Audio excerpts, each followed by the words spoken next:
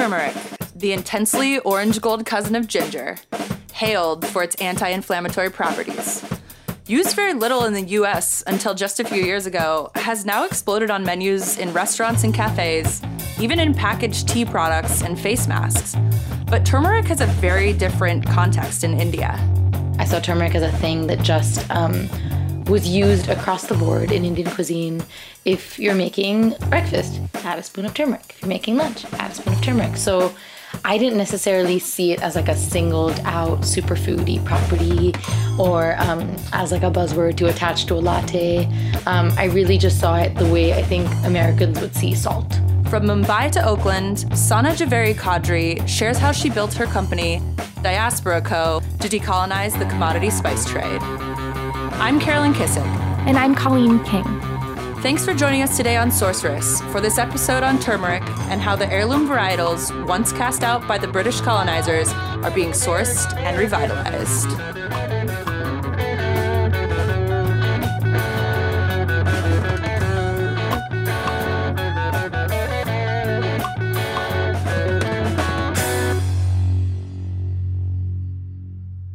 Welcome to Sorceress. Hello.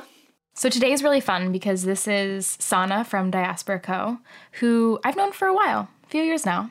And as far as friendships go, I've always wanted to ask her some of these questions, but it never really feels like the right place because doing a deep dive into your company when you both have intense jobs and own companies, it's not always the thing you want to do over coffee or something like that. It's really, really interesting to get to know what the other person is up to. Like, our podcast wouldn't even exist if we didn't get to that point in that conversation. With each other. Never had talked about it. I didn't even know that you sourced tequila. I know. So her company's called Diaspora Co. Mm-hmm. And you both have an emphasis in post-colonial studies in your backgrounds, Yep. which was interesting for me to learn about. But I think it would be good for you to break it down a little bit more for the people that are listening that maybe don't focus in those areas. Yeah, so post-colonial theory, it's kind of a lens. So it's a way to study culture, economics, politics, music of a country that was once colonized. And, as we know, colonialism is when a country takes over as another sovereign place, which had its own systems and was taken by force.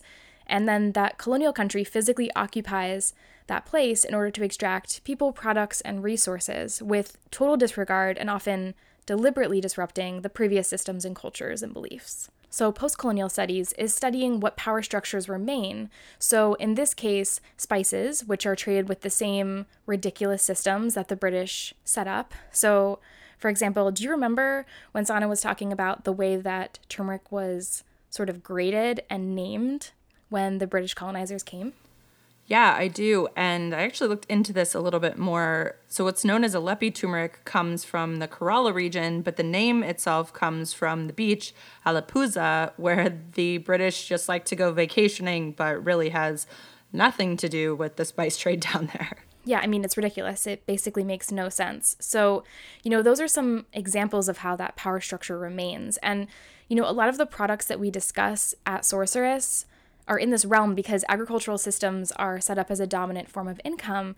And in part, when these colonizers lose power and the sovereign nations regain their independence, that country still serves the interest of the larger power because the majority of the money that's made is in the trade, and that was the whole point in the first place. And as we all know, trade rules the world.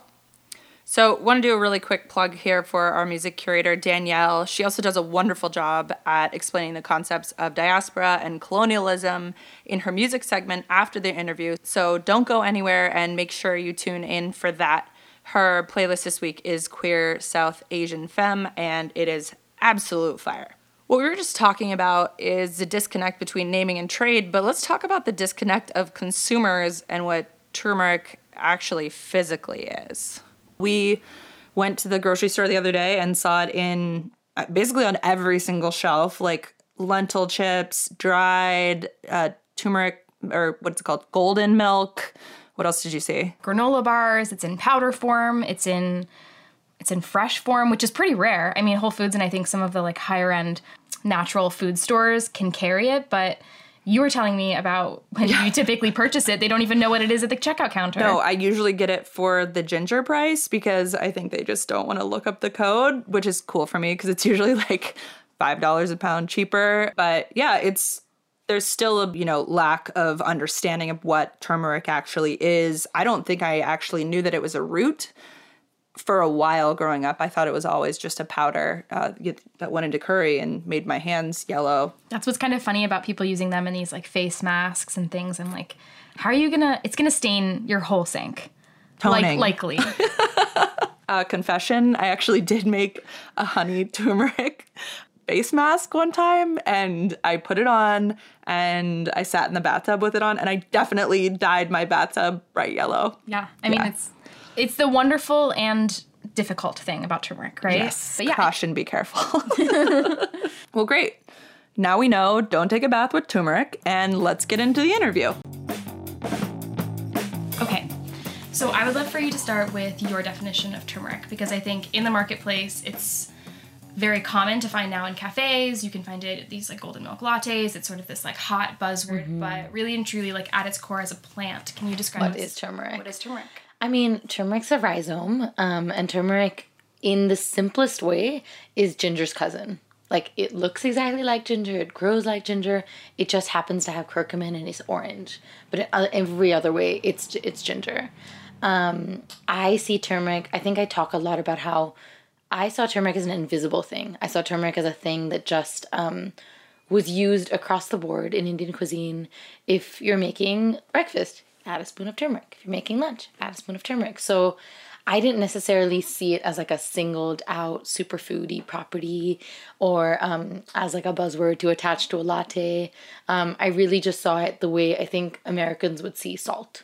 If you ask, actually, say like an Indian spice exporter who's been in the business for 3 generations, his dad did it, his dad's dad did it, and I say his because it's definitely a he. Yeah. And they will not know that there's indigenous varieties of turmeric. They will confidently look at me and say, you are full of shit. You are a young woman. You do not know anything. Exotify turmeric and like how it, has this cultural context and place. And then I looked at a photo of the plant and the photo, and it was like the most stereotypically exotic looking plant there ever could be. Yes. Like it has this like orchid-like purple flower. It's so beautiful. It's stunning, but it's also like exactly what you would imagine in like, what's that guy, painter's name? Gauguin? Mm-hmm. Gauguin? Mm-hmm. Yeah. Like his Tahitian paintings, it was like a turmeric plant would be in there. Yeah. And so I was like, it really makes a case for itself. It has like a beautiful orange root and these amazing purple flowers. So when you began sourcing turmeric, where did you have to start? Oh dear. I think before sourcing it, it goes one step further, which is that I grew up in Mumbai where, like, for a long time, I really thought that vegetables grew at the vegetable market. The concept of agriculture was not understood by me or most folks in Mumbai. There's a huge disconnect between rural and urban. So when I started asking people about where spices were coming from, I was asking those questions in the US. I wasn't asking those questions in India. And that made, I think, my process for finding and starting turmeric a lot longer because I was asking Americans who knew nothing and thinking they knew more than I did. Like, why did you have the assumption that Americans knew more? You think they're more connected to their agriculture? That's a very good question. I think because Americans are so much more confident with buzzwords and using words like, this is like locally sourced and organic and ethical and da-da-da-da. And I was like, okay, well, if they have all these words, they must know where it's coming from. Bullshit. Like Indians don't use, or at least traditional Indians don't use that word, any of those words, but the buzzwords, any of the buzzwords, but still know exactly where stuff's coming from. So, I actually started with talking to Oaktown Spice and I Googled every single turmeric latte company in the US and emailed all of them. Everybody responded to me saying, we have no idea. Where it's coming from? Yeah. I was like, you run a turmeric latte company. How do you not know? It's amazing how many companies, though, don't have no idea. They're very disconnected from their own supply chain. Yeah, exactly. And I think the allure of American business is that you can be disconnected from your supply chain and you don't need to be connected to it. You can kind of live in America and not care about what happens back there being India, China, so anyway, looping back around to supply chain and kind of how it started, I emailed maybe like 40 different trading organizations, export companies, scientists, anybody that would give me answers in turmeric. And these are all Indian connections. I didn't get a single response, like crickets. Wow. For months. I started sending those emails in February. Until June, I had had 2 conversations, both of which like went terribly because people were like, so is this your dad's business? And I'd be like, no, it's really not.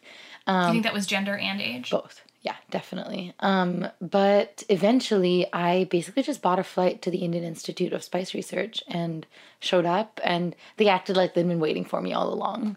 Where they're like, oh, Sana madam, so good to see you. And I was like, yeah, I saw you like read my WhatsApps, you left it read, and you never responded. And when I called their office, they would be on chai break for 3 months. And I was like, really? You're still drinking chai? So I just showed up, and once I showed up, they were incredibly helpful. And I feel like in the first time I met them, I spent 2 hours at the Institute, the Indian Institute of Spice Research, and they gave me an education on like turmeric history, the history of how turmeric was traded.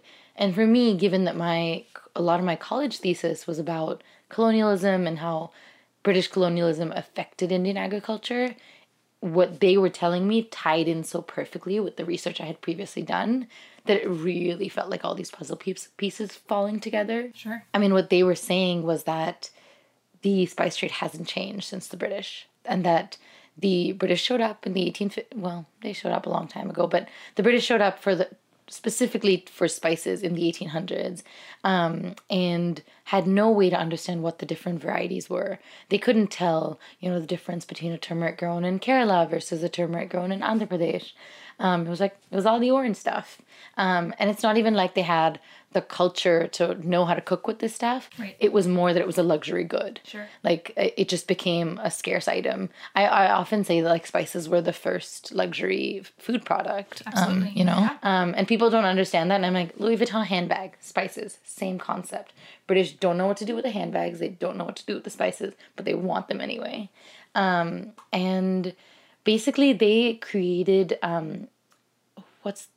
like sorting and quality assessments using just color and size. So not using, for turmeric, it should be curcumin. It should be... Can you explain what curcumin is? Yeah, curcumin is essentially an active compound in turmeric that has a lot of anti-inflammatory properties. So all of the woo-woo buzz around turmeric comes from the active compound that is curcumin.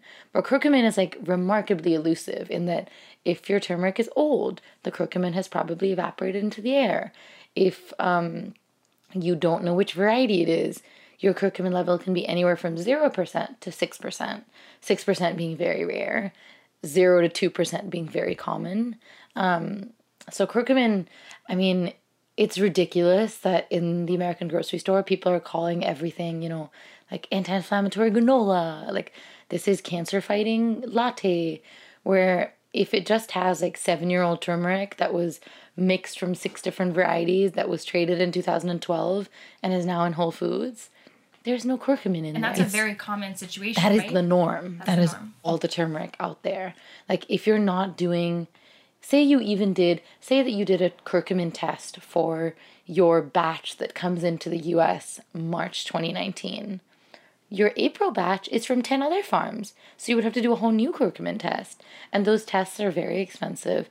So unless you're ensuring like single origin, single variety, you're never going to know how much curcumin is in there. It really is quite the sham. And like the layers of what a sham it is has taken me a while to fully process. It's funny because I went to Sensory Summit at UC Davis, Mm-hmm. and last year there was a guy who talked about tea and how they were looking at climate change and the monsoons in China and how they were growing this tea, and it tasted horrible after the monsoon, but the monsoons were getting closer and closer together. And they were selling this tea as like an antioxidant thing, right? But they were actually testing it to say how much antioxidants are in this in order to label it properly, this like outside company. And what they found was after the monsoons, the chemical structure actually changed, where there was better sleep aids than there was, and there was hardly any Antioxidants. properties. Interesting. So they ended up, after that study, if the rain came close together and they weren't able to harvest in time, they would sell that to a pharmaceutical company who would extract this compound and then sell it for sleep aid. But at one time it was sold as a stimulant and an antioxidant. Right. So I think people are starting to take a closer look, but that took That's really interesting, yeah. major funding because they're trying to sort of see, we're overusing these buzzword labels, right? Absolutely. Well, there are a lot of companies in India who are doing curcumin testing and then extracting curcumin for those tablets. Sure. But I think from my more agricultural point of view, I would rather see a turmeric farmer growing a mixed farm of, you know, yams and bananas and turmeric, and having a market for all of those things, rather than like monocropping turmeric for a curcumin company that's then selling it to a big pharmaceutical company that's then selling a curcumin tablet that nobody can afford. Yeah. Like that system is also broken. Like that's a whole other industrial complex. Sure, and also you're banking on that's still going to be trending. Absolutely. There's not going to be something else. And so like Yeah. the monocrop thing is problematic in so many ways because Right. diversification is like the best thing you can do for a farmer. Exactly. Right? So I've noticed like our farmer Prabhu, or he's not ours, but our partner farmer Prabhu, he now has, he's now growing black rice, bananas, yams, and turmeric.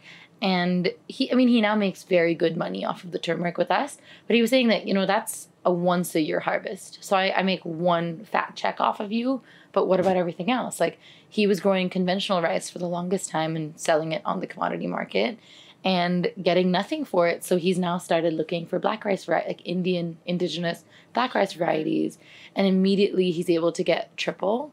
And I guess my fear for him was like, I am working super hard to ensure that you will always have a turmeric market and that I will always be able to pay you for turmeric because we're marketing it as more than a buzzword. But with black rice, like people are kind of like, oh yeah, black rice is super cancer fighting, da da da da. And I don't know when that niche will go away. Yeah. Kind of like quinoa is not really cool anymore. Yeah. You I know? still buy it though. You do? Okay. I don't know. I was definitely the millennial that rode the wave and then dropped off the wave. Not as much, and I don't see it on as many menus. Right. Exactly. It's not as sexy anymore. It's like the health food. Yeah. And I worry about that with him. I don't know. I'm wary. I would really like him to hedge his bets rather than chase the next, become the superfood farmer. I think we forget as consumers that these farmers, and we talked about this yesterday actually with Dandelion, is like the difficulty. They will do whatever you ask them to do. Exactly. They are desperate. They are desperate. They want to, they're seeing that something is working. We have a large responsibility in sourcing. Watch out. Exactly. Yeah. And that's, I guess, my fear where a lot of Prabhu's cousins, when I go visit the fields, will always like come up. He'll say that, you know, today 4 different cousins are coming to visit. And I know that they're all going to come and be like, so if I grow turmeric, will you buy from me too? Or like, you know, I currently have an engineering job, but I'll quit it tomorrow if it means I can come back and farm. Which is also wild that like there's this whole breed of young Indian men who really want to return back to their family farms because they miss that quality of life. Because that's actually what different from what I'm seeing in coffee growing regions. Whereas, but it's only on the basis of if their parents are successful, they want to go to college. Right. These are all kids that went to college. Interesting. And who usually then get kind of middle class IT jobs in bigger cities, and their quality of life suddenly sucks because they're living in a tiny apartment, working at a computer all day, and they really start to miss the farm. And they're now seeing that their cousin Prabhu is making almost as much money as they are, but growing turmeric. And so I think for them, the draw towards coming back is strong. But all of them will kind of ask me the same questions, like, should we do this? And I have to really say, you know, hold your horses. Like, I can currently pay one person and well. I don't know that I can pay all of you. So please don't quit any jobs. That would be very bad. And also, you know, grow something else. Like, grow another indigenous Andhra variety of something. Sure. All of you don't need to be growing this one strain of turmeric. Like, go another spice and I will buy it from you. Yeah. But there's also risk involved with that. It's really tricky. You really feel like by existing in the US and being the Western buyer, you have power, responsibility, guilt, privilege. I think that's also why I find those work trips of sourcing trips so exhausting, because you're balancing a lot. You're translating culturally, you're translating linguistically, and you're balancing your needs, their needs, your moral responsibility. It's a lot. I usually get dizzy. So let's talk about your company itself. Can you explain to people what Diaspora is? Yeah. So I think I started it after that conversation with the Indian Institute of Spice Research. They essentially explained to me that all the indigenous varieties of spices, any spice, are not actually sold on the export market. So if we look at turmeric as an example, the way that turmeric is sold in the export market is with a shade card. So if any turmeric meets this particular shade of orange, it can get sold as Alleppey turmeric, which gets the highest price. What is Alleppey turmeric? Alleppey was like the British's favorite vacation destination in Kerala. If it's a lighter color, it gets sold as Madras turmeric. What is Madras? An imaginary place that the British liked, where they vacationed. So that same with pepper, like Malabar pepper, it's just a size. Telecherry pepper, it's a smaller size. And these names, are they destinations? They're, seems like luxury destinations. They're colonial destinations. Right. So the names have changed. Like there is no Malabar Coast anymore. That was a British name. Alleppey is now Alappuzha. Madras doesn't exist. Madrasi is actually like a derogatory term for South Indians. So saying Madras turmeric is like, but it's standardized and it's used. Yeah, and it's used within Indian trade, like exporters and traders. Those are the words that they use. And if you ask, actually, say like an Indian spice exporter who's been in the business for 3 generations, his dad did it, his dad's dad did it, and I say his because it's definitely a he. Yeah. They will not know that there's indigenous varieties of turmeric. They will confidently look at me and say, you are full of shit. You are a young woman. You do not know anything. There are only 3 varieties. There's Madras, there's Alleppey, there's Salem. Anything else doesn't exist. And that's like knowledge from the 1850s. That was made up.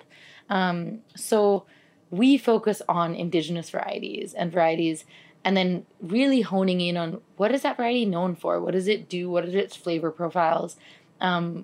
In the case of turmeric, what is the curcumin content? And we started with turmeric mostly because I was attracted to this idea of a buzzwordy, trendy thing, and then flipping that on its head and making it equitable and sustainable. So we kind of complete this loop where ISR licenses seeds to farmers for free.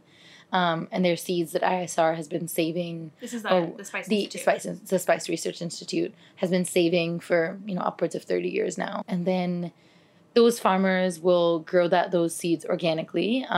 Often we will help those farmers transition to organic or work on their certifications, which is a 3-year process. And then we will buy up whatever the farmer grows. So previously, ISR just existed in like its academic ivory tower where they were putting all these varieties out, but they had no ability to market it. They had essentially, it was going nowhere. And then farmers had no incentive to buy it because they weren't getting a premium for it. So we're fixing that loop. So did you single-handedly change that? I guess, yes. I don't want to take credit for that. Sure, of course. But I mean, it sounds like you showing up there after knowing they at least read your WhatsApp was the beginning, the catalyst of something. Yes, we were definitely the first people to close that loop. I went back to ISR for the 3rd time a couple months ago. And again, like I thought, we're work colleagues now. We work together. They're going to respond to me. We're homies. Like, I get photos of all the scientists' kids all the time. But of course, like a month leading up to my trip, no responses. Where I was just like, really, guys? Like, what? It's really common, though, in trade, at least for me, in terms of, like, international negotiations and even things like that. People just drop off the map. I don't know why. I don't know why. Do you know why people don't respond? I mean, sometimes email, but WhatsApp is even, I think, one of the reasons people transition to it is because we can at least see that it's red. Exactly. Honestly. That red receipt is so important. Yes. I think I have chalked it up to these being government institutions where these government officers actually in agriculture are pretty well paid. ISR pays well. Like I have asked all the scientists before, why do you work in this industry? And they all look at me like, salary? Because I think for them, when they went into science, there were only very few options. So all that to say is I show up at ISR unannounced for the 3rd time, despite having a working relationship with these people. But this time, right in the lobby, I see a glass case, and I see the Diaspora Co. products in this glass case at the reception, being like, first U.S. import of ISR, like, strains. And I was just like, oh, you guys. And they basically said that because of our case study, so they, I guess, used me as, like, a research case study of this could work. They never told me they were doing that, but they did. They were able to secure funding to continue their research for other spices now. So they've now extended this particular kind of marketing project or pilot project to ginger, to mango ginger, which is kind of like a cousin of ginger and turmeric that smells like mango. And it's a really interesting spice that's usually used just as a pickle in India. So it's used fresh, not dried. I have deviated, but basically, yes, we were the first people to do this. And I think that's really changing. Already, a lot of the words that a year and a half ago were not words, or like single varietal. People are just like, what does that mean? What's the point of that?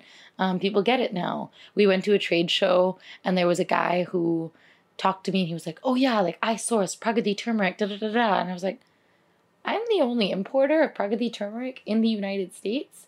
So if you do, you buy from me, which you don't. So what's up, buddy? What did he say? And like, he had very little to say. It was very awkward. But I felt like it was worth making that point of like, I am good at my sourcing and you are lying to me and you run a very large company. I will not have you lying about where this comes from. Like if he was truly getting it from another farmer, fantastic. But I know for a fact that that isn't happening. So just to know that already, if you're in turmeric in any way, people have recognized that the trendy thing to say is that you have Pragati turmeric, which is this indigenous variety of turmeric. Which was so rare before. Which didn't exist before. Nobody like knew what it was. People were usually like, that sounds terrible. So this tends to happen over our conversations in multiple industries where there's these big companies and they're recognizing these small trends because we have these like trailblazers that are going out and they're saying like, I'm either returning to my roots or I'm trying to get to the source or I'm trying to disrupt supply chain and do things differently.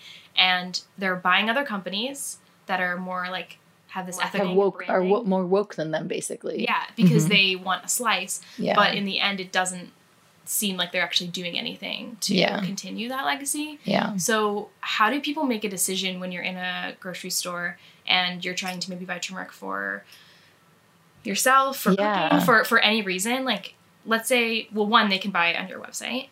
That they can. But if you're going to a grocery store, is it possible to get high quality spices in general? I would say at a regular American grocery store, no. Okay. The spice section is horrible. I think that's changing. I think initially when I started the company, I was very protective over the idea and what we were doing. And anybody else that was doing a similar thing, I understood the value in it, but I was a bit hostile. Whereas I've understood like the spice market is 100 billion or something nuts like that. So even if 100 spice companies that are up and coming do this really well and become $1 billion companies, which is unlikely, we're all chilling. You know, we're not in competition with each other. So there's companies, there's Burlap and Barrel, they're doing fantastic work. There's Rumi Spice, there's Reluctant Trading Experiment. There's people who are trying to, but none of us are in big grocery stores yet. So that I think is still maybe 2 years away before you see one of our companies in, say, Whole Foods or Safeway or something like that. But I will say that going to an Indian grocery store is usually, you're not getting more ethically sourced spices for sure, but you're going to get much fresher spices because at an Indian grocery store, their turnover of those spices is so much quicker. You're at least getting maybe last year's harvest, as opposed to Whole Foods where you're getting like 2012 harvest, at which point you're consuming powder. Yeah. The amount of people that tell me they didn't know that turmeric had a smell. Really? I'm like, how? That's one of the best parts of it for me. It's one of the strongest smelling spices out there too. Yeah. Like it can be in a cellar for 3 years and you can still smell it. Yeah. So if people can't smell it, then how old is it really? God. Let's go into diaspora as a concept. You've made your branding very personal and it is your story to tell. And I would love for you to sort of outline your experience and why it was important for you to include that in your branding. I think part of it is that I am and was very young when I started it, in that so much of starting the company was wrapped up in finding my own identity and figuring out where I fit in America, in the workplace, just as a person. Like I had come out like a few months before I started the company. So there was a lot of identity discovering that happened as the company was discovering itself. And so now we're very intertwined. I think most importantly, when I moved to America, I didn't see myself represented anywhere. I didn't see Indian culture, but not from an Indian American point of view. I didn't. Did you ever read Americana by Chimamanda? So I empathize with that book so deeply. And she talks so much about Africans versus African Americans, Yes. African immigrants Yes. versus African Americans. And I feel that so much where I am Indian. I'm not Indian American, but I'm also not Indian in all the stereotypes and loaded expectations that are laid on me. The amount of kids that have asked me, like, did you go to school on a tiger? I'm like, are you crazy? What is wrong with you? On a tiger? On a tiger. And I'm like, how?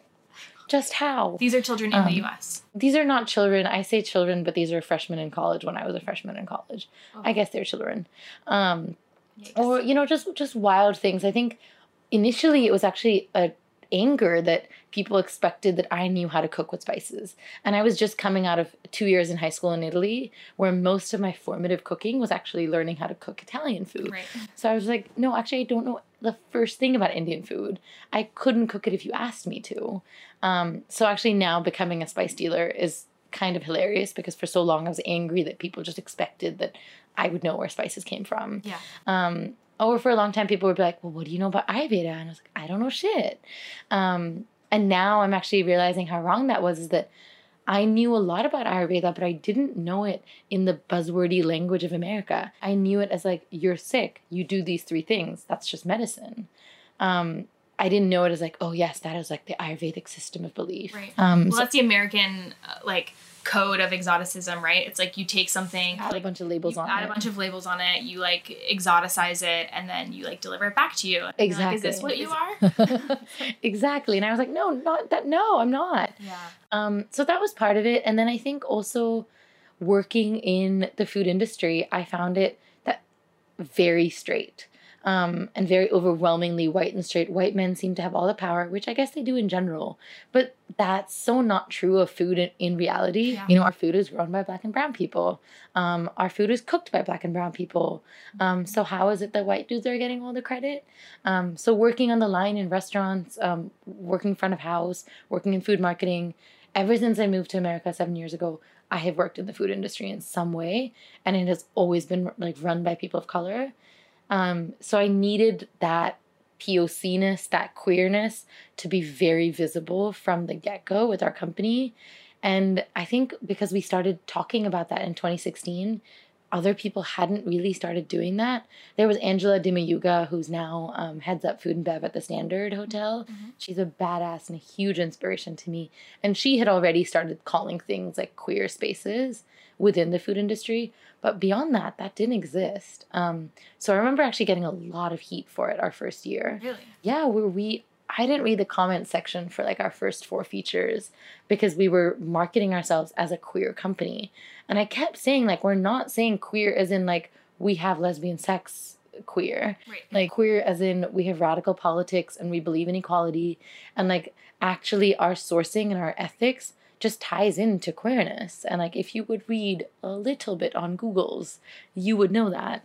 But the amount of comments that we got, I did read some comments, that were kind of about, what does her sexuality have to do with it? Why do I need to know who she has sex with? That's not the point. Whereas now, having a queer business is getting to be quite sexy. Yeah. I'm like, oh, okay, I guess we're sexy now. That's the best place to be. It is a nice place to be. It hurt for the first year, though. Sure. Yeah. So how do you work outside of that system? Because it feels very institutionalized. I mean, I know in general trading is it's a very old school game. Absolutely. Coffee still uses those words as well. And Right. I mean, in these other industries, they make so much money, but they're not even standardized Absolutely. in a way that is modern or really reevaluating the knowledge structures that first set them up. Right. So how do you create a trade that is outside of that? Well, okay. So let's start with the auction house. That's based on commodity trading, right? And commodity pricing, which changes every day. It's basically like a stock market for foods. For me, the first thing is just stepping out of that, saying we will set a price for the year and we will pay you that price no matter what. And the next year, our price will go up no matter what. So if, for example, Prabhu's harvest for last year was 6 tons, for this year it's 4 tons. So it's actually less, but we're paying him more. We're basically not buying into the demand and supply of turmeric. We're buying into his efforts, his work. That's firstly. The second one is giving him the tools he needs to be organic, which is we needed to be profit sharing with him so that he could invest in capital. Expecting him to transition to organic with no support, like just off of the money he made the first year in business with us, is unrealistic. You know, he can't buy milling equipment with that. He can't hire people with that. He just about broke even last year because he'd invested so much. So we created something called the Good Capital Fund, where essentially $5 off of every one of our tins went straight to him. And for 2018, that was only $1,000. So that wasn't much. And we started doing it late in the game where we expected to be profitable and we weren't. So we had to like come up with a fix to still be able to help him with his capital needs. And for this year, we actually think it'll probably be 10,000. Wow. Which will be incredible. And that means that Prabhu gets a mill, you know? And for us, like the fact that one farmer's crop is supporting 4 employees here, of course we should be profit sharing with him. You know, if we weren't profit sharing with him, that doesn't really make sense. And for him, I think he was so shocked that we were just going to hand him money at the end of the year. He was like, "Madam, like you only you bought this much. Why are you paying me more?" And I really had to sit with him and be like, "This is what you helped build, so of course this is your money. It's not us." And I really had to change that idea that we were doing a good deed for him or this was charity for him. It was like, this is what you deserve. Right. And like, you are owed this by us. We are in debt to you for this. I'm getting a little bit emotional. Yeah, well, I think this is what I want people to fully understand. Because the more people that we talk about in sourcing, we all have these relationships, right? That is like, they move you and there's such a responsibility. Someone was telling me, oh, I'm going to take this job, but I can only really be there 6 months, but it's like a lot of money. And I'm like, I've never been in that kind of position because I have always been in a position that it is major that I keep that because I am a relationship holding people together for like their livelihood. Absolutely. And that doesn't mean that you're a savior. It just means like that is your function in the chain. Right. And like there's a responsibility with that. Well, quitting is not an option because there's like 5 families in India that like meet me every January and I have to look them in the face and say, did we do well or not? Totally. But I think also looking at systems of how we profit share and support, because you were talking about an organic certification. So I think one thing, and we'll cover this in the certification episode, is like you can't use chemicals for 2 years until you get this certification, but you don't get the premium typically, right? Exactly. That's how that works. So in order for him to make the investments and possibly have some loss as they're transitioning, this is a really great model. Well, we're paying him a premium without that certification. Right. We don't have it yet. So December 2019 will be the end of the 3-year process to get the certification. Is it 3 years? Yeah, it's 3 years in India, at least. And I think that's the case for spices across the board. And IndoCert, that's what they do. And it's been hard. Like we have had to give up a lot of really big accounts, or not even get a seat at the table to a lot of really big accounts because we don't have that certification. You know? Why do you think that that's so important? Because distributors strong arm businesses into getting their USDA certified stamp on their packaging. And then everything has to be organic. And I don't know enough about how the certification body works. So I will listen to the episode when it comes out. But I really feel like it's this system of creating labels. What am I trying to say? Basically, like I have talked to, I can't disclose the company, but I will tell you off the record. Sure. Mm-hmm. I've talked to their scientists and they have showed off to me on record, like on tape, how they cheat the organic certification. It happens in coffee all the time. All the time. I had someone tell me, oh, you need a certification for that? Okay, yeah, hold on one sec. And then they make it. And it's like, we already paid you for something that was not certified. And now we are supposed to pay you for, we have to show payment because you're giving us a certificate. And I mean, that just feels really wrong. Yeah. But it is offered without a blink of the eye. Right. Yeah. Not everywhere. And you have to be careful not to work with people that are abusing that system. Right. But that's what's so scary about when people are demanding this. Well, and that's why I say that when you're going to the grocery store, like these big companies that slather organic and like co-op owned or whatever on there, I know for a fact that it doesn't mean anything. Like I know exactly the farms that this stuff is coming from, and they are incredibly unjust, like plantations pretty much in South India. How did we get here? I think we were starting to get into how we avoid that triangle. Yes. So we talked about like auction houses was the first one, fertilizers and pesticides was the other one, and then money lenders was the big one. And so we have to step out of all 3 of those. But I found that also that usually means that we have to work with a farmer who has a significant amount of privilege to begin with. Yes. You know, like Prabhu owns all the land, like his family owns all of the land that they work on, which is very rare in India.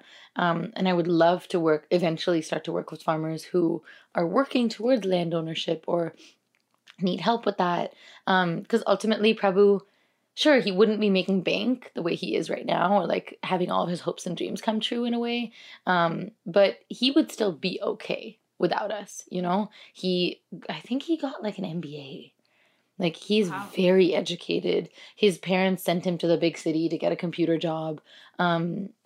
He made a very conscious decision to come back to the farm and had the privilege to do that. So I think for us, we would love to eventually be able to work with farmers who it's not that they have the privilege to come back, it's that they have no choice but to stay where they are and help them find routes out.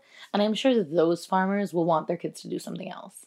So when I mentioned that like Prabhu's cousins all want to come back, it's a very privileged group of people already. Right. And now when I say privilege, I think if you compared it to like the American lower middle class, obviously there's no comparison. These people probably earn like, you know, under $15,000 a year. But still, to give people an idea, I think in terms of, as I've looked into other spices, the biggest one that I'm still struck by is that how much men still run the game. So then when I see American companies saying that, you know, our product is coming from a women's cooperative in India, I'm always like, which cooperative? Which women? I don't see women that are empowered enough to do that. I mean, I don't know any farmers that are women. The laborers are usually women, but they're nomadic. So working towards a true women's farming cooperative would be incredible going down the line. Because I believe all those studies about how when you pay women, that money goes into the economy better, that money gets multiplied better, gets saved better. The other big one that we encounter so much in my sourcing is alcoholism. And that traces back to so many things. Well, partly the caste system and the British, which is that lower caste people have been pushed to drink across the board. So that means the lower caste folks who also have a tendency towards alcoholism also tend to be laborers. And so alcoholism within the labor caste is huge, which means that they're very rarely able to step out from above that. Sure. So I'm very aware that with our company, we're not able to address casteism at all. We're largely dealing with middle to upper caste folks. And it's only when we could really get down to the lowest caste and push them up through agriculture would there be a difference. But you need land ownership for that. There's a level of kind of development that is required for that even as the most radical company of my imagination, we are not getting to, which is not exact. I'm not saying that as a critique of us. I just think it's really important to recognize and be very upfront about that. Like we are, as a company, my wildest dreams, but my wildest dreams are also my privileged, like Mumbai education, where my family is Jain and Muslim. So I was actually lucky enough to not even think about caste growing up. I didn't know the difference between lower caste and higher caste because I was taken out of that equation. Sure.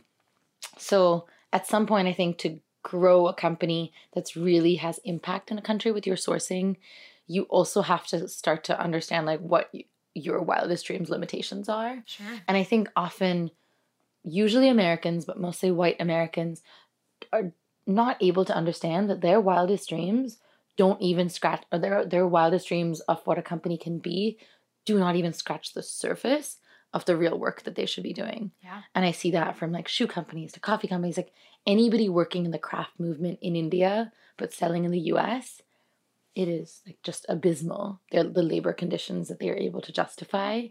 Because I also think there's a certain Western idea that, oh, but like India's kind of meant to be poor, you know? So we're helping them.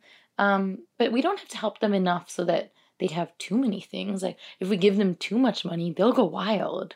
You know, there's a lot of those stereotypes of... I'm horrified right now. Really? Yeah. Oh, I thought you were going to nod and be like, you experienced this too. Well, the whole idea of someone like remaining poor because that's how it should be, I've never heard anybody like say that kind of thing. I don't think they explicitly say it, but I think that's the implication. Sure.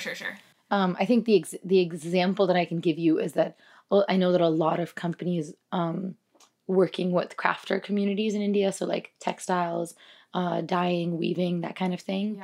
Yeah. Those communities are doing like very intricate, fine labor. Right. And if you visit those communities, they often have like very little access to light. They often have, of course, they have homes now because they get income from these companies. They have food on their table. But is there a bathroom in the village? No. Is there like a sewage system? No. And the Americans will come visit every year and like give out sweets and give out clothes to the kids. They see these conditions. And they see these conditions, but there is no sense of responsibility that my business should eliminate this. Right. You know, like I should be pricing based on what I know to be fair pricing, not what is like Indian standard pricing, which is based on like 500 years of inequity and injustice and colonialism. Yeah. What I'm realizing now is I've heard people say like that's a lot of money for them. Like that's good. That's a good amount of money. And that is like a coded way of being like our exchange rate is strong here. You should be paying $3.50, $4 FOB, and like I think I've run into a lot of exporters actually that have had a lot of privilege and have worked at like big companies. I'm an exporter with a lot of privilege. I'm like 100% that girl. Totally, and I get it. But you're an exporter and an importer. So you have the ability to be able to like have accountability on both sides. And I think when you work with an exporter that is trying to give those guidelines, like that's a lot of money, and like maybe not giving farm gate pricing, but happy to give FOB. Like those are someone. Exactly, that's exactly what I'm saying. Those are the words. They're the gatekeeper. Exactly. Yeah. And often, actually, in India, there's a nonprofit that will run things. So, especially in South India with spices, there are nonprofits that oversee farmers' cooperatives. Either it's a nonprofit or it's a Catholic diocese. I don't know these words. I think that means. I think that's a thing. Yeah. And they will become kind of. It's a really great way to convert black money into white. Like take illegal money and make it clean. Yeah. And so they will form cooperatives. So especially in Kerala, there's a lot of Catholics in general in Kerala, and I'm sure they're great people. Not making generalizations about the Catholics of Kerala, but there's Catholic like organizations that will then call themselves farmers cooperatives, and then I, who can understand the languages the farmers are speaking, can ask the farmers, well, how much are you really being paid? And it'll be less than the market price. It'll be less than the commodity price because they don't even have to go to the auction house. Like the organization of the nonprofit's truck just comes straight to them and takes the bag. And then those farmers co-ops, quote unquote, sell to all the big companies under like fake organic certifications and stuff. And when I've had meetings with the top-notch people at those co-ops, they'll always say like, oh, but like $1 is so much money for these farmers. I'm like, but I know that you're not even paying them that $1. Like you're paying them 30 cents, guys. Yeah. So that's definitely the coded language that people are using. The minute they say that's so much money, you know that they don't believe in equity. Like they believe in finance. Totally. And capitalism. And in coffee, what we're doing is we're finding these like farmers, we're verifying quality, and then we're bringing roasters, and then they're supposed to set the prices together. And so I haven't heard exporters say that very often, but I'm thinking about some of the times that I've gone with newer people and they sort of like talk about it in that tone. Yeah. Well, I also think coffee is a much more developed market, right? Yeah. Because the past 10 years has created this whole movement around coffee. We can grade it, we can verify it. Absolutely. I mean, we're working on blockchain right now. There's blockchain, it's exactly. Like the whole thing. Yeah, I really want to get into blockchain with turmeric and with spices. That's just I have a lot of connections now with people. Yeah. Greg is working with somebody on blockchain. Yep, and I'm talking to someone who's doing honey for blockchain internationally, and it's awesome.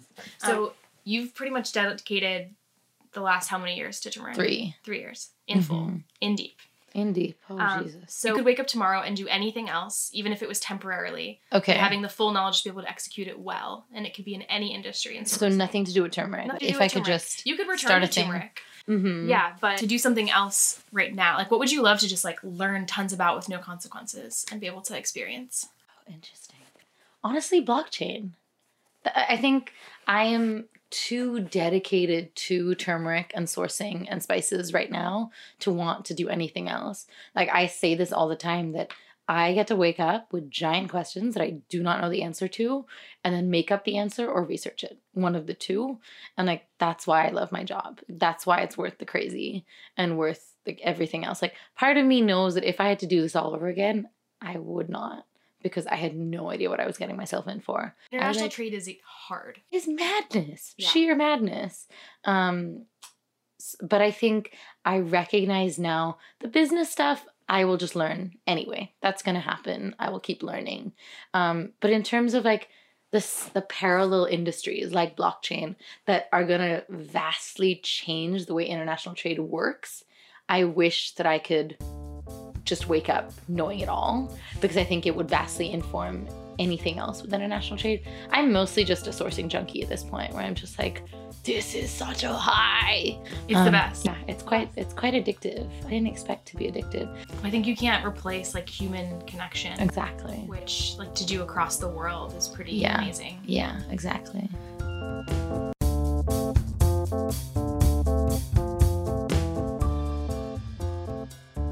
Thanks again to Sana for stopping by the studio. You can find Sana and everything she's up to at Diaspora Co. and diasporaco.com. And stay tuned for our music segment, where our music curator discusses the musical and cultural identity of the regions and products discussed in the episode. And if you haven't yet, please like and subscribe. You can find us online at sorceress__. We are a small group of radical women trying to make it happen, and your support means so much. Hey everyone, this is Danielle Maggio, delivering you the sonic sauce of Sorceress. I'm really excited about today's segment because I'm focusing on popular music by queer and femme South Asian artists within the diaspora. This playlist is directly inspired by the founder of the company whose sources are featured ingredient. I was really interested in the ways in which they understood and conceived of this ingredient as a rhizome, or of having roots, and how that idea of roots could be applied to concepts of queerness and diaspora. All the artists featured in this playlist are South Asian, and all are queer or femme identified. These artists utilize multiple languages, genre formations, and rhythmic structures to defy any notion of a singular musical or cultural identity. So it's both their connection to the South Asian diaspora and their femme-identified connection to queerness that directly influences their music. Okay, so first of all, let's discuss the concept of diaspora. Diaspora refers to a scattered population of people whose origin lies in a separate indigenous location. Some of the most commonly referred to diasporas are the Jewish diaspora and the African diaspora. Diasporas are formed when large amounts of people are forced to migrate away from their ancestral homeland due to causes of imperialism, such as the slave trade, as well as labor and education opportunities and other desires for upward social mobility. The South Asian diaspora is a global community made up of people from India, Pakistan, and Bangladesh. The term Desi is used to describe an individual of South Asian heritage who grew up outside of the homeland country. However, diaspora identity is not formed from a binary relationship between heritage and traditions of homeland and the society, culture, and customs that the individual grew up with, be it American, British, Canadian, or any countless others. Rather, it's a dialogue between the two, an exploration in multiculturalism. This exploration is often shaped and sounded through music making. After learning more about the rhizomatic nature of our sourced ingredient, it got me thinking about the metaphor of a roots and how it can be applied to the concept of a diasporic musical identity. The word roots is often used to signify the homeland and the beliefs, norms, and values of its heritage. Quite literally, roots are the subterranean base to a sentient structure. Roots are inherently connected to the land and spread horizontally throughout time. But roots serve the greater purpose of nourishing something else, giving life to some other structure, something nuanced and multifaceted. Once this flowering happens, The base and the structure are one fluid entity, mutually nourishing each other. In philosophy, the concept of a rhizome is used as a mode of knowledge and model for society that allows for multiple, non-hierarchical entry and exit points into representation and interpretation. I'm moved by this meaning to consider the formation of diaspora as a queering of cultural identity. I'm continually impressed and inspired by the ways in which queerness in the 21st century uproots the designs of the patriarchy. More and more often, queerness is being observed for its application as a radical act and a sensibility, more than for its connection to sexuality or sexual orientation. Therefore, the idea of queering culture, or queering identity, or queering an ingredient or a company stands to turn those models on their heads and carve out a space for a new representation and interpretation of them. Now, of course, there are associations of queerness with sexuality, and these associations are particularly important in cultures that marginalize those living outside of the heteronormative design. In September of 2018, the Supreme Court of India legalized homosexuality by overturning a colonial-era law put in place by the British that criminalized homosexuality. While the law was repealed, South Asian society is still a long way from cultural change and societal acceptance. Therefore, South Asian artists who identify as queer are bravely calling out for recognition, representation, and equality. Such is the case with ethereal electronic artists from South Carolina, Diaspora, as well as synthy dance pop artists from LA, Kohinoorgasm. The very name Kohinoorgasm is a direct move to queer language and meaning. Kohinoor is the word for one of the largest cut diamonds in the world. Originally from India, the diamond was claimed as part of the British crown jewels in 1849. By adding orgasm to the end of the word, the artist is decolonizing the word and the diamond's place in history. The diamond is now associated with the desire and pleasure and autonomy of the femme Indian artist. In this sense, queering the word Kohinoor has nothing to do with sexual preference, but rather is about reshaping meaning outside of a patriarchal colonial context. The music created by these femme South Asian artists resound the nuanced and multifaceted nature of the diaspora and actively work to queer cultural identity. These artists bravely and boldly engage with both the roots of South Asian heritage and the flowering of a global diasporic community.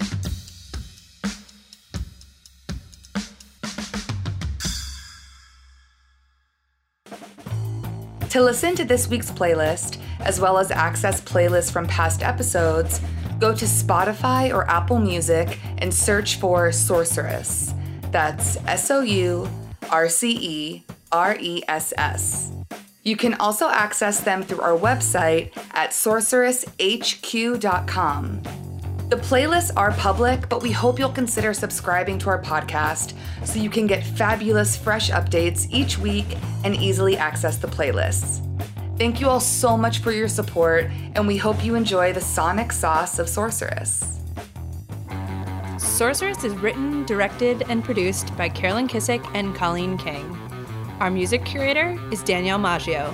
Theme music by Flat Broke Robot. Special thanks to our donors who all helped make this possible. Megan King, Ray King, Christopher Kissick, Deb Maggio, Gus and Mary Ann Bonderhide, Jose Posadas, Courtney Minnick, Jen Apodaca, Vanessa Brown, Jonathan Joseph, and Max Keeley. We couldn't have done it without you. Thanks for joining us on Sorceress. Until next time, stay curious.